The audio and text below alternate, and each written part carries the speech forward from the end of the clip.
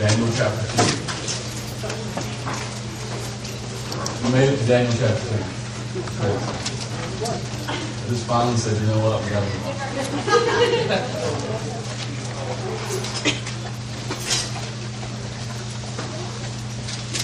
We'll probably be here for a few weeks as well.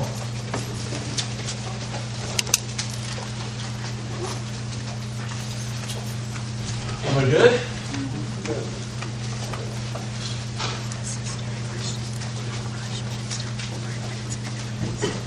Yeah, I want to talk to you a little bit about this morning about how God works in such strange and surprising ways. And Daniel chapter 2 is evidence of how God is always at work. We're really just going to look at a couple verses. We're really not going to get into Daniel's part this morning. We're really going to just look at King Nebuchadnezzar. Anybody who can close their Bible and spell Nebuchadnezzar, I'll give them $5. Any takers? Okay. Moving right along. I hope you guys have had a chance to read this as we've been moving through it. If not, we'll do a brief synopsis here. Everybody remember Daniel chapter 2? Daniel chapter 2 is where Nebuchadnezzar has his first dream. He has another dream a little bit later in chapter 5 and chapter 4. But in chapter 2, he has his very first dream. And if you remember this, Nebuchadnezzar is sort of a crazy man. And he's absolutely pagan, and he's absolutely demonized, and he's absolutely evil. So when he has a dream, he decides, this is how I'm going to handle getting an answer on my dream. So the Bible says that Nebuchadnezzar had a dream and it troubled his spirit. And that he decided that he would get up the next morning and that he would call all of his magicians and his enchanters and his wise men in. And he said, not only do I want you to interpret the dream I had, Nebuchadnezzar says, I want you to tell me the dream I had, and then I want you to interpret it. And of course his wise men and his enchanters and his magicians say, this is crazy. No one can do that. Only God can do that, which I think is great. That's what they say, you know. And Nebuchadnezzar says, I don't care if you don't tell me what my dream is, along with the interpretation, I'm going to rip you from limb to limb. But if you do tell me what the dream is, and you do tell me the interpretation, then I'm going to give you great riches. You got to love Nebuchadnezzar. It's like high highs and low lows, right? Like you get it wrong, we're not just going to kill you, we're going to rip your arms out of your shoulders. But if you get it right, then you can have all this stuff. Cool stuff. You might want to be one of his enchanters or wise men. Any takers?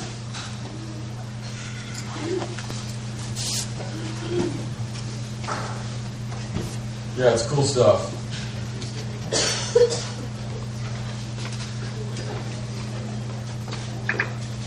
So Nebuchadnezzar comes up with this deal. And the reason that he comes up with this deal is that we're just not actually sure why he comes up with this deal. Y'all like that? By the way, I'm the pastor with all the answers. You can email all your questions to me, and I'll give you an answer for every question. No, we're not entirely sure why Nebuchadnezzar would come up with such a crazy plan. Some people believe that Nebuchadnezzar comes up with this plan of you've got to tell me the dream, and then you've got to tell me the interpretation.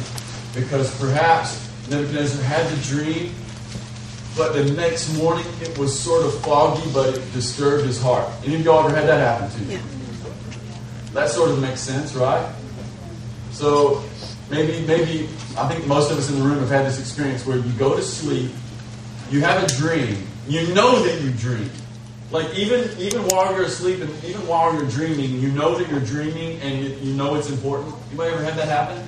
And then you get up the next morning and it just kind of, it leaves like the fog leaves that gets burned off by the noonday sun. But the impression, like what it did to your heart remains. You ever had that experience? Yeah, there's a really good chance that perhaps that's what happened to Nebuchadnezzar. And so he comes up with this crazy plan of, I don't want just the interpretation, but you've got to tell me what the dream was. That could have been it. We just don't know. The other part that it could have just been that Nebuchadnezzar is totally evil and crazy, and he likes pulling people's arms out of sockets. Also could have been that all of these guys, all of these wise men, all of these enchanters, all of these magicians, they most likely worked for his dad. And so this is the first time that Nebuchadnezzar can really test their loyalty to him. And so he's going to find out who's with us, who's not. He's a shrewd man, this Nebuchadnezzar. But at the end of the day, we don't know why. But that's not even the point I want to focus on this morning. Here's what I want to focus on. I don't know if you noticed this, but Nebuchadnezzar had a dream. And who did the dream come from? It's not a trick question, I promise. Anyone. God. Yeah. Nebuchadnezzar had a dream. Thank you, Andrew. By the way, Andrew, from now on, I just want you just answer with confidence for the rest of the week. Yeah. So Nebuchadnezzar had a dream, and the dream was from God. And this is really cool. God is speaking to evil pagan kings. This is really cool. So I hope you caught that. Because that's really what we're going to talk about this morning. We're going to talk about God speaking to evil pagan people who are far from Him and don't know Him. That's all we want to talk about this morning. Before we can get fully into that, because we have a lot of new faces that I don't know, but we need to start at the very beginning. Before God can speak to evil pagan kings, we need to establish just some really basic things about who God is and the way life works. And the first thing we need to establish is that God He's a speaking God. He just loves talking. In fact, it's so near to His heart. It's actually who He is. It's His nature. So if you remember in the book of Genesis, when God made the heavens and the earth, He did it with words. So creation came by words. Not only that, but when He set Adam and Eve in the garden, He walked around with them in the cool of the day. And how many of you know that when you walk around with people, you talk to them? So He's this very relational God. He speaks. Creation was formed by His words. He puts Adam and Eve in a garden. He comes along and He walks with them. And so He's speaking with them. And then we talked a little bit about last week about how God is shouting in the whispers. God is this whispering God. Elijah had this experience that God wasn't in the fire, He wasn't in the earthquake, He wasn't in the wind, but He was in the still small voice. It's who He is. He's a speaking God. He's talking all the time. And one of the things that we've picked up on, I hope, if you've been with us for any period of time, or if you've just been in church, you've probably picked up on this, that the Bible, from the beginning to the end of the Bible, it's a story about how God intervenes and speaks over and over again. First in the garden, and then in the burning bush with Moses. Moses walks up, and what does the bush do? The bush talks, you know. And then Moses, a little bit later, he goes in the tent of meeting with Joshua, and the Bible tells us that God met with Moses in the tent of meeting like a friend meets with his friend, face to face. Any of you ever gone up to your friend and stood to them face to face and had nothing to say? Right? So by implication, if Joshua and Moses are meeting with God in the tent of meeting face to face, there's words exchanged. So God speaks to Adam and Eve in the garden. He speaks to Moses out of a burning bush. In the tent of meeting, face to face. And then one of the things that the Bible captures for us is that God has spoken most clearly to us by His Son, by Jesus. It's the clearest word that we'll ever get from God is His Son, Jesus. In the book of Hebrews, chapter 1, verse 3, that says that Jesus is the exact representation of the Father. What's the Father like? It's just like Jesus. God has communicated His heart and His message to us by His Son. And now He's communicating to us by the Spirit. He lives on the inside. He's that inner witness, that little nudge on the inside. And if you grew up in church at all, of course, you're thinking, well, what about the Bible? Doesn't God speak to us by the Bible? Well, yeah, of course God speaks to us by the Bible. It's one of the great places where you can go and get the Word of God. But one of the things, and this is one of the things I wanted to mark out for us right now, is that the point of the Bible is to show us what life with God is like. Does this make sense? The point of the Bible is to show us what God is like and what life with God is like. Not merely to be read and taken at a limited face value, if this makes sense. So God's Word is in the Bible, not just in the words that are on the page, but on the experiences that it outlines and calls legal, if that makes sense. So a lot of us in the room, everybody in the room knows that the Bible is the Word of God, but the Bible isn't the only Word of God. The Bible is an invitation. It's the menu to a much larger meal that's possible to be feasted upon with God. I love what Bill Johnson says. He says that the Bible is an invitation to an experience. See, a lot of people in the church are trapped in the mindset that the Bible is the Word of God, but they never get to meet the God of the Bible. Like they read the book, and they read the book, and they read it, and they get it all, and then at the end of it, they've never met the person who wrote it. And that's the great tragedy. And that's the first thing that we have to come through this morning before we get to where we want to land, is this very key thing, and it's key for all of your life, is that God is speaking. This is really good news, by the way. God is speaking, and He's speaking through the Bible, and He's speaking outside of the Bible. God is speaking to people who have Bibles, and God is speaking to people who don't have Bibles. God is speaking to people who read Bibles all the time, and He is speaking to people who steadfastly refuse to read the Bible.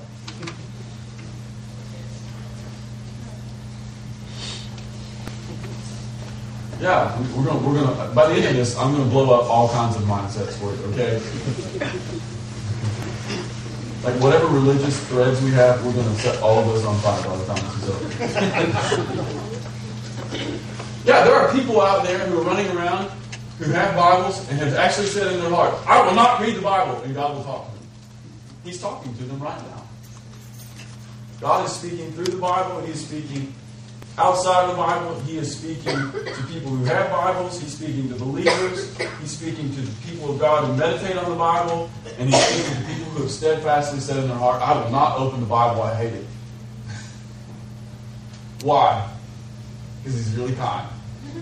Yes. That's right. So number one, God is speaking. He's just speaking all the time.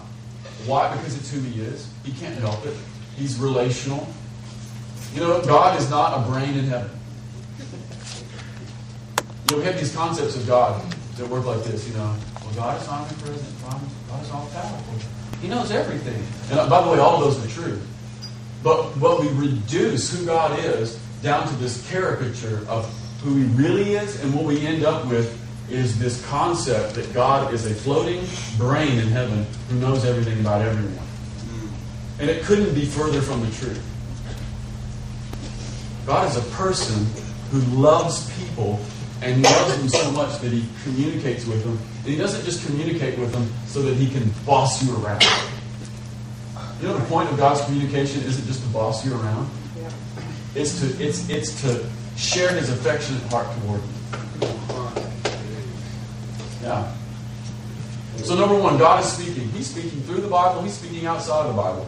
He's speaking to people who have Bibles and read them all the time. He's speaking to people who said, I will never read the Bible. And one of the main ways that He's speaking, this is part 2, is He's speaking through dreams. Nebuchadnezzar has a dream and it troubles his heart. The second most common way in Scripture that God talks to people is through dreams. Y'all remember some of the dreamers? Joseph is a dreamer, has a dream, and he's just a young boy. He's like 16 before he gets thrown down well. And I love it. Joseph has a dream.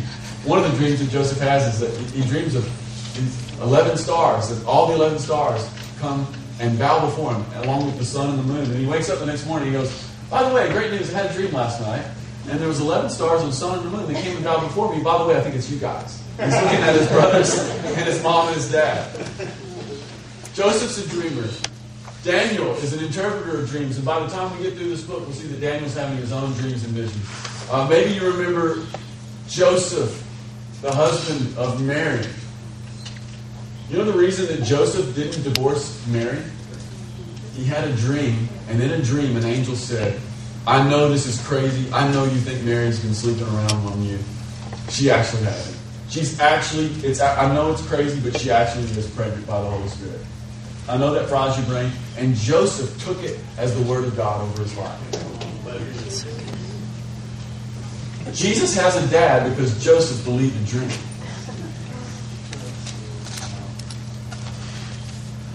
Joseph is one of my favorite people in the whole Bible because he never gets talked about at Christmas time. I hate that. It's like Mary and God and Jesus, you know? It's like, what about Joseph? Like, Mary had actual angels come into the room. Joseph had an angel in a dream, and he was faithful. Jesus had a dad because Joseph believed in dreams.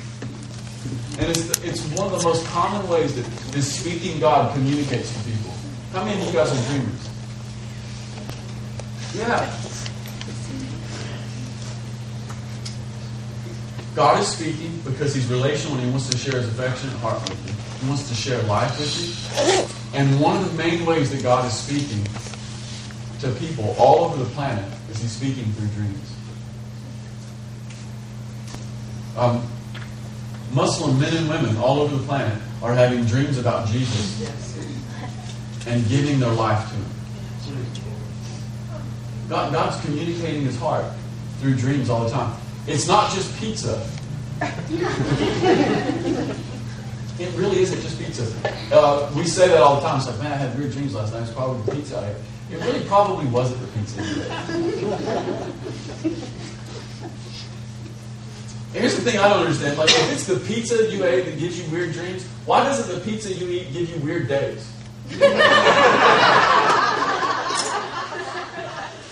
Right? Like, if that logic works, then shouldn't your day be stranger when you eat pizza?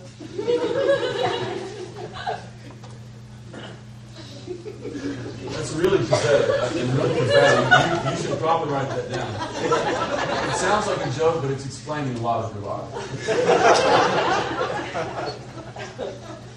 So God is speaking because He's a relational, communal God. And one of the main ways He's speaking is He's speaking through dreams. Everybody here is having dreams.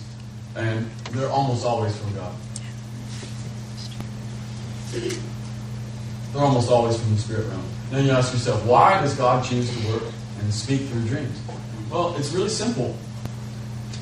Because when you go to sleep, your body falls asleep, but your spirit stays awake. Yes. And you're vulnerable to it. See, when you're awake, you can disregard it. See, when your body's awake and your mind's awake, it's easy to disregard the Lord.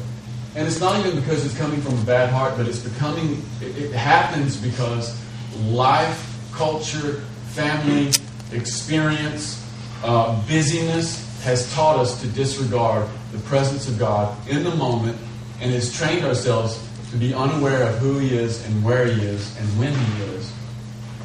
And so oftentimes God says, okay, if that's the way it has to be, that's the way it has to be. And when you go to sleep, you'll be vulnerable to me, and I'll come to you. Your body might be asleep, but your spirit is fully alive and awake to me.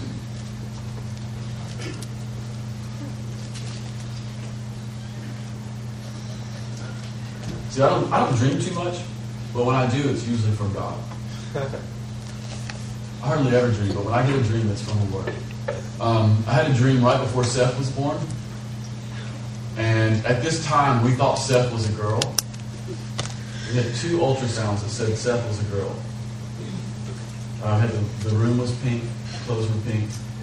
We didn't even have boy names. We only had girl names. We were going to name them Nova. And I had a dream right before Seth was born. And in the dream, the Lord came to me and said, your second born will move in signs and wonders. And it's really interesting. I thought it was a girl. He didn't say your second born or your daughter.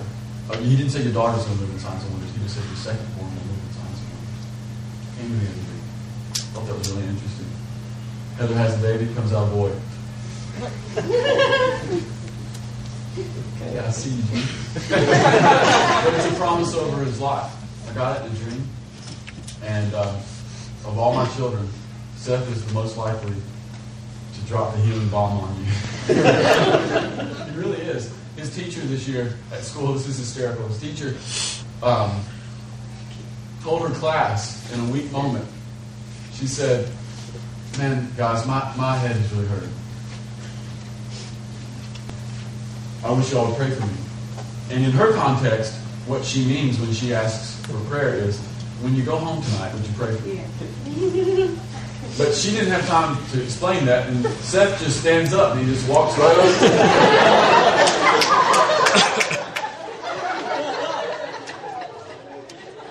And he prayed for her, and her headache went away.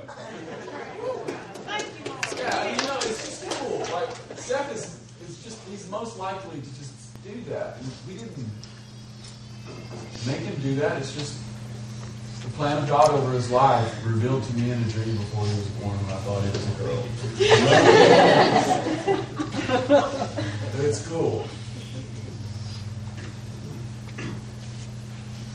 Had another dream about 2 years ago. I can't hardly even call it a dream because there were almost no pictures. But I was asleep.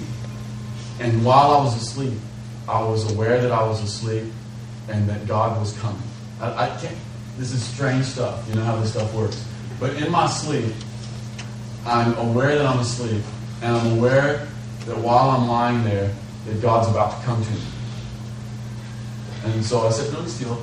And while I'm asleep, God comes to me. And I hear this voice. And it was a rather small voice. And all he said was, Adam, get everybody ready. My kingdom is coming. And then he left. I have these really weird dreams. It was really, really significant. And it kicked off this season of a lot of things that I don't have time to go into. So I don't dream often, but when I do, it's the Lord. You know, my wife, on the other hand, dreams all the time. And they're almost always strategic for our family. Like, we've avoided major mistakes, screw-ups, things that would have set us back for years because God spoke to us in a dream through Heather. Probably one of the most profound dreams that shaped our life in the last 3 or 4 years was a dream that the Lord gave, not to me or Heather, but gave to one of our good friends in Franklin, Tennessee. Some of you guys know Lucy Amaro, our Brazilian friend. Well, Lucy has dreams, and she's one of the main prophetic voices in our life. And, Lucy oftentimes has dreams for us, and she'll call us, and whenever she tells us what she has, it's like everything that's happened and is happening and is going to happen. It's that kind of a person. And she called us one day and she said, hey, Adam and Heather, I had a dream last night, and this is the dream. You're in your house, and you're just always washing dishes. And you're just always washing dishes. And the pile of dishes is never going to leave, and you guys are just washing dishes. And the reason you're washing dishes is because you're hosting people, and it's the spirit of hospitality that's on you. And then she said, and then your house went from being this farmhouse to being a skyscraper with an unlimited top. I couldn't see the top. And it was filled with people who lived and were being served by you guys washing dishes. And it was built upon this hospitality. Well, those sort of spirit of hospitality has sort of always been in our hearts, especially my wife's heart. But that kicked off this profound season of bringing people in, and it's even still going. And I'm convinced that one of my main jobs in the kingdom is to just wash dishes. I've probably washed more dishes in the last 4 years. It's crazy. I used to wash dishes with a bitter heart. I'd sit there and have my hands in the water. I was like Fred Flintstone, wrestle. Only it wasn't like that. It was very plain and clear. You could understand. You could understand every foul word that was coming out of my mouth. I'm just the honest pastor. Most pastors tell you they don't do that. I'll tell you right now. I'll say a cuss word. You catch me in a weak moment, I'll drop a bomb. But yeah, I was usually connected to the dishes. And but after that dream, I realized it was just the plan of the Lord over our life, and that dream had the power to turn a bitter well sweet. Like, I loved having people over, but I hated the aftermath, and now I've come to enjoy the aftermath, if that makes sense. Yeah. Dreams are important. You need them. God's speaking. God's speaking. And the number one adversary to hearing the voice of the Lord is busyness and a sense that our schedule is super important. The pace of modern life militates toward hearing the voice of God. One of the reasons that life has convinced us that all of our kids need non-extracurricular activities and that they need to be on every traveling team, and that in order to have a happy and healthy, balanced life, that everybody has to be doing something extra, and that it's totally okay to be gone 7 nights a week and not be together or have a spirit of rhythm in your family. One of the reasons that's being promoted, excelled, propagated, and accepted is because it's the spirit of the age militating against the voice of the Lord being heard in this world. That lifestyle keeps you from hearing the still small voice. It actually does. No, don't take all your kids out of baseball. I'm not saying that. I'm just saying that there has to be a rhythm in your life. God is all about rhythm. There is something about that lifestyle that actually draws us out of being able to hear His voice. At the same time, it also makes the dreams that much more important. To the extent that we're unable to hear Him in the day, He's speaking to you at night. So number one, God's speaking. One of the most common ways that He's speaking is He's speaking through dreams. And then number two, there's three actually, I guess that is. Number three, this is really where I wanted to start landing a little bit this morning, is that God is speaking to everybody. He's speaking to everyone. You realize that if God would speak to a pagan, demonized, wicked king, Nebuchadnezzar, that He'll speak to you. Like that's how I read verse 1. Like if God would give Nebuchadnezzar a dream that would trouble his spirit, then surely to goodness He'll include me. I've had a lot of thoughts and I've had a lot of plans. The things that have never been on my docket for today is ripping people from limb to limb. Yeah. Like if God will give a man who's willing to rip people from limb to limb a dream and speak to them, then He'll speak to you. He'll absolutely speak to you. It's really good news. And by the way, the dream that He gave Nebuchadnezzar, this is not just any little dream. This is like a mega massive dream. He gives Nebuchadnezzar this dream, and it's about the head of gold, silver, bronze, iron, and the feet are clay and iron. And by the way, every single Bible scholar and interpreter believe that this dream is so significant that not all of it has yet been fulfilled. There are aspects of it that have been fulfilled, and then there are aspects of it that are still waiting to be fulfilled.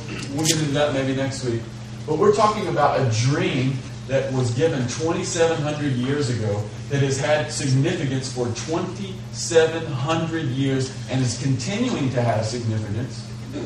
We're talking about a dream that contains one of the main prophetic promises in all the Scripture. If you want to, look at your Bible at chapter 2, verse 44. This is a massive prophetic kingdom promise. This is when Daniel is interpreting the dream.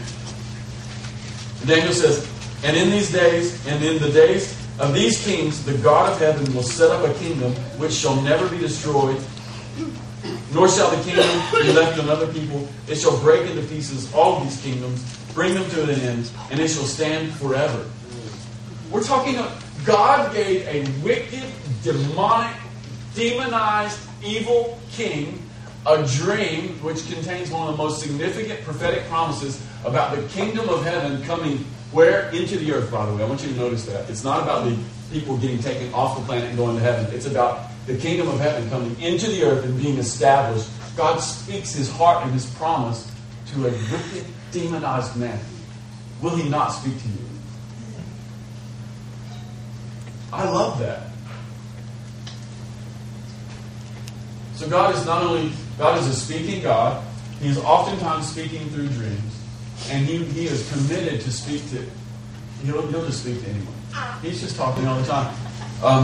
This is really cool. Not a dream story, but another story about how God is speaking and confirming.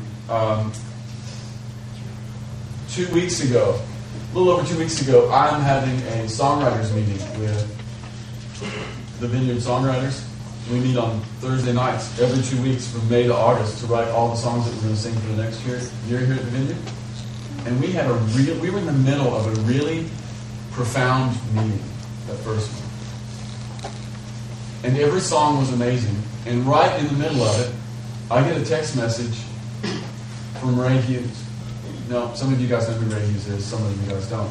But Ray Hughes is a prophetic man and carries a message of worship in the tabernacle of David. And he's done it for 30 years. And he's devoted his whole life to worship and songs and people and loving God and all this stuff. And then right there in the meeting where we're sharing 9 songs, I get a text message from Ray Hughes, and Ray and I haven't chatted in about 10 months. See, that's the voice of the Lord. See, it's easy to take that and go, oh, it's just coincidence, and move on. No, it's not. It's God saying, Adam, what you're doing is important. These people are important. And I'm giving you a prophetic witness to say that this is significant, this is important, and a prophet just texted you to confirm it. I could go into what he texted, and it's ridiculous.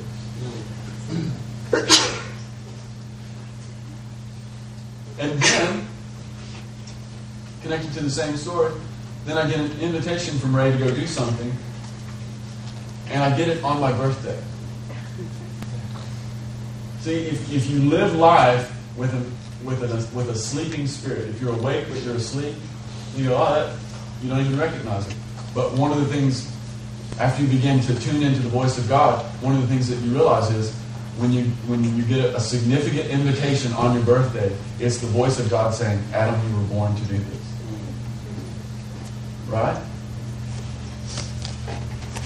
See, one of the troubles with the voice of God is it's almost never a voice. He's always speaking, it's almost never a voice. Yeah, so text messages and email invitations on your birthday. Wow, that's weird. Yeah, it's the voice of God speaking through dreams. So God will speak to anyone. If he'll speak to Nebuchadnezzar, he'll absolutely speak to you. And then right along with that, one of the things that we in the church need to grab a hold of is that God He's working all the time. He's just always working in all kinds of places. He's working in all sorts of people. This is really good news for me. And it's one of the things that we in this room have got to get our minds around, is that God's always working, and He's working in all kinds of people in all kinds of places. And He's not just working in church with the super Christians. Like, a significant part of what God is doing in the earth right now is with wicked, evil, pagan people. And this really, really matters. See, God isn't just talking to the super Christians who read their Bibles every day and take notes during my sermons. Right now, God is speaking to wicked politicians. Right now, God is speaking to people in Hollywood. Right now, God is speaking to burnouts, people who have smoked their minds foggy. Right now, God is coming to people who are having LSD trips and who are actually infecting their body with crazy drugs. And God is coming into those moments and speaking to them.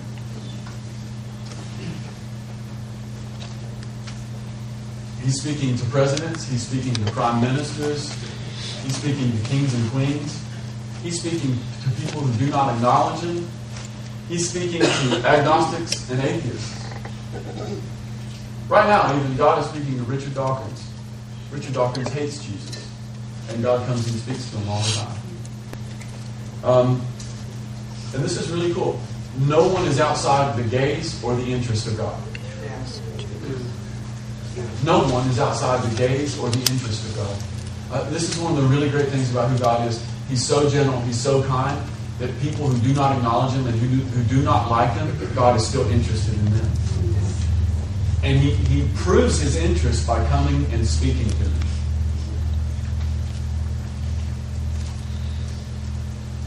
God is speaking in crazy life events. The other night at my house, we're sharing community and fellowship with, it was last weekend, it was me and Heather and Hannah and Sarah and Molly Williams. It was me and the girls and Molly Williams. And we had been given a really great bottle of wine. A bottle of wine that was 18 years old from Napa Valley, Cabernet Sauvignon. Like, here's the thing. Napa Valley Cabernet Sauvignon on its own is amazing. But when you let that sucker sit in the bottle for 18 years, it's a different animal. It goes from amazing to unbelievably amazing. And so we're sitting there sharing a bottle of wine that even if you have the money to buy it, you can't buy it because it's not available. It's 18 years old, and all the other ones have been drank. You understand? And it's and you're sharing it with great friends, and the Spirit of Jesus is there.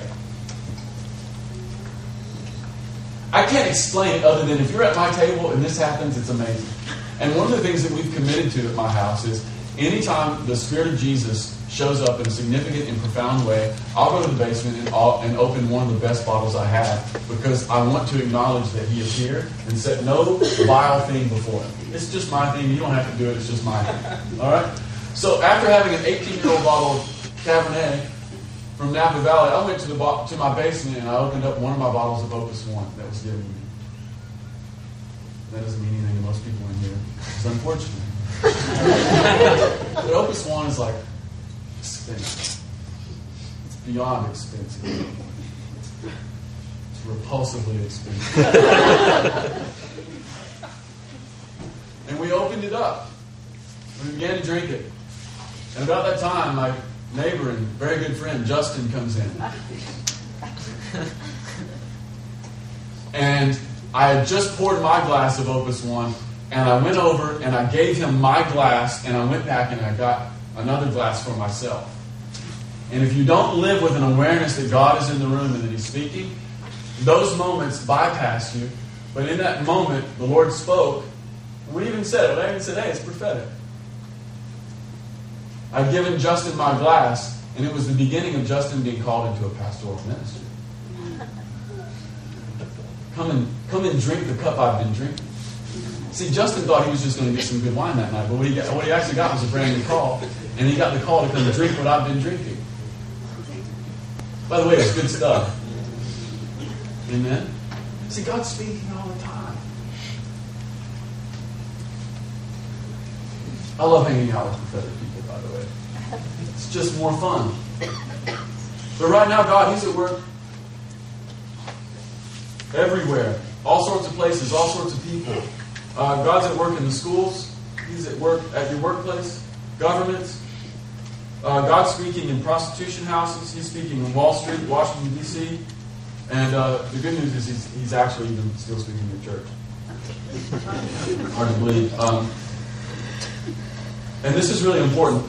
One of the reasons that it's important that God would speak to a Nebuchadnezzar is because if God is speaking to a Nebuchadnezzar, then that means it's not completely up to me to make anything happen. Yes.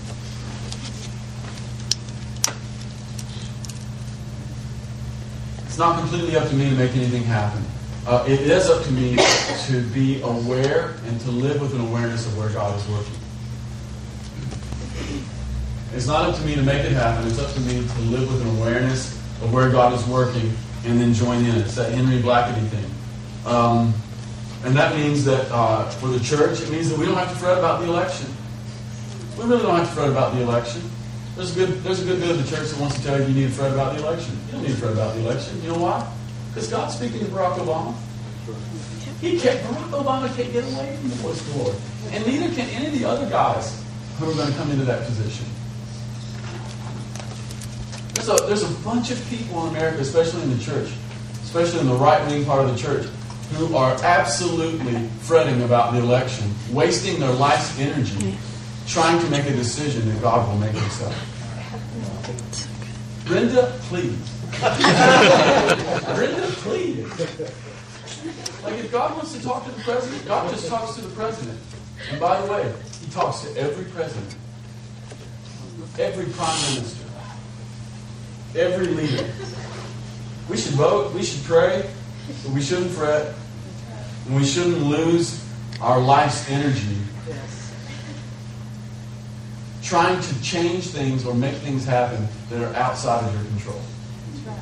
You know what? Well, we're going to start a grassroots movement. Dude, go for it. I just believe God can talk to the president. It's a way better thing. You know what you ought to do? Take all that energy and pray that there's a Daniel next to the president. That's way more effective than, well, I'm going to start a grassroots movement. I'm going to waste my whole life getting all of my neighbors to vote the same thing. And look, okay, why don't you spend 20 minutes a week praying that a Daniel would be next to the president? Way better solution. See, right now God's speaking to Barack Obama. He's speaking to Mitch McConnell. He's speaking to Jon Stewart and David Letterman. He's speaking to Chris Mark. He's speaking to Madonna. God is speaking to Mark Zuckerberg. He is. You know what he's telling Mark Zuckerberg? You're rich, I'm going to make you richer. God's speaking to all these guys. Speaking to Angelina Jolie. And so the real issue here isn't God's initiative, but rather Christians having a position of influence so that they can be translators for people of importance. Does that make sense? Yes. See, a lot of us are beating our brains out trying to control things that are outside of a person's ability to control. And the real issue is, if you want to see change happen in Wall Street, if you want to see change happen in Hollywood, if you want to see change happen in Washington, D.C., the real grassroots movement is you being a person of excellence who can be a Bible translator, interpreter of God for the people who are in those positions. Like you could be a Daniel. You know, one of the reasons that the very top doesn't get influenced by the kingdom of heaven is because there's very few Daniels who can come in and translate the voice of God, who is speaking to Mark Zuckerberg, to Barack Obama, and to Angelina Jolie and Brad Pitt. It's one of the main reasons. So it's really not about us trying to work all that stuff out. It's really about God has already taken an initiative to speak to people. And we know this. It's in the Scripture. Y'all remember that part in the book of Acts where Philip meets the Ethiopian. What's the Ethiopian doing? He's reading Isaiah. What does he say? I'm reading this. I have no idea what it means. And this is the cool part. Philip gets translated, and all of a sudden he's walking beside it. He hears the guy, and he hears the guy saying, I have no idea what this means. And then he goes, by the way, I know what it means. How did the gospel go into Africa? That moment right there. That's how the gospel went into Africa. Philip was next to an Ethiopian who was reading Isaiah, had no clue what it was, and he was in a position to influence the man. See, God's speaking all the time. The real issue is us being near Him.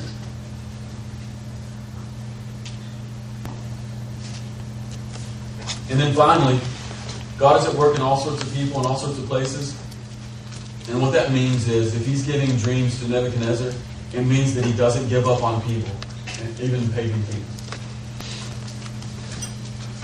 Even pagan kings who regularly pull people's arms out of their shoulders, along with their legs. Like, God doesn't give up on people. If He will give Nebuchadnezzar a prophetic dream that is profoundly significant for going on 3,000 years, what it really communicates is that God will not give up on people. Like some of us are in here this morning, and we're convinced that our own choices have disqualified us from being near God. We're convinced that our own choices have disqualified us from being a part of God's mission in the earth. We're convinced that our own choices and the things that we've done, the things that we've been a part of, the horrible things that we've said have disqualified us from being a part of the good kind of life. And the good news is, if God would speak to Nebuchadnezzar, it means He doesn't give up on people, and He won't give up on you. Like, some of us are completely broken down with guilt and shame. And the truth is, God hasn't given up on us. And then, likewise, if that's not necessarily us, then there are definitely some of us in the room who have people in our families, people in our lives, relationships, and we're bordering on hopeless because we're convinced that that person has just shut themselves off too far from God.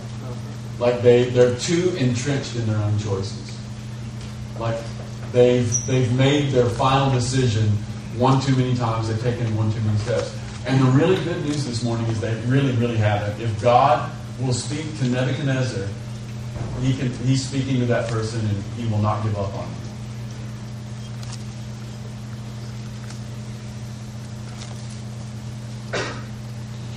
And lastly, this is where I want to land. We've already hinted at it a bit this morning, but the thing that the world needs is the world needs an interpreter. If anything that Daniel chapter 2 shows us, it's that the world needs an interpreter. God's speaking. He's speaking to Nebuchadnezzar, He's speaking to Nebuchadnezzar in every form that Nebuchadnezzar has right here, right now, today. And what the world really needs is an interpreter. Somebody who knows the language of heaven. Somebody who knows how God speaks.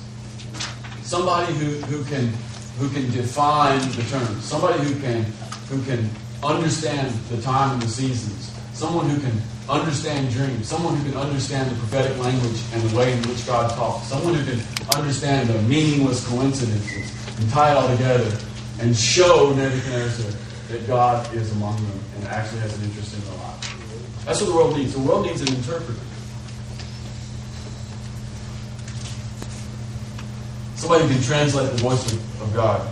Someone who can retrieve and receive revelation.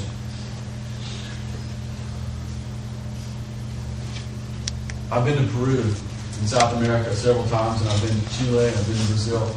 And I don't speak Portuguese, and I don't speak Spanish. And the degree to which my preaching is any good at all is totally dependent upon if I have a good translator. Like, it's just crazy. When I don't have a good translator, I can be really anointed, not much happens. I can have a really good translator, and I can be really unanointed, stumbling over my words, all kinds of stuff happens. See, what the world needs is a translator. God's speaking, and it's as though He's speaking Spanish to an English-speaking world. And the world needs an interpreter to stand up and go, I know what this means, let me tell you what it means.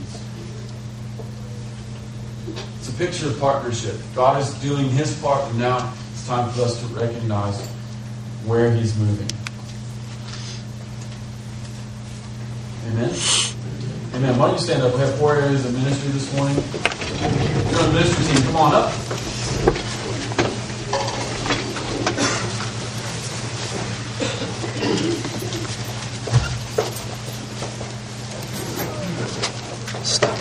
The truth is, we want to pray for people this morning. If you're sick in your body,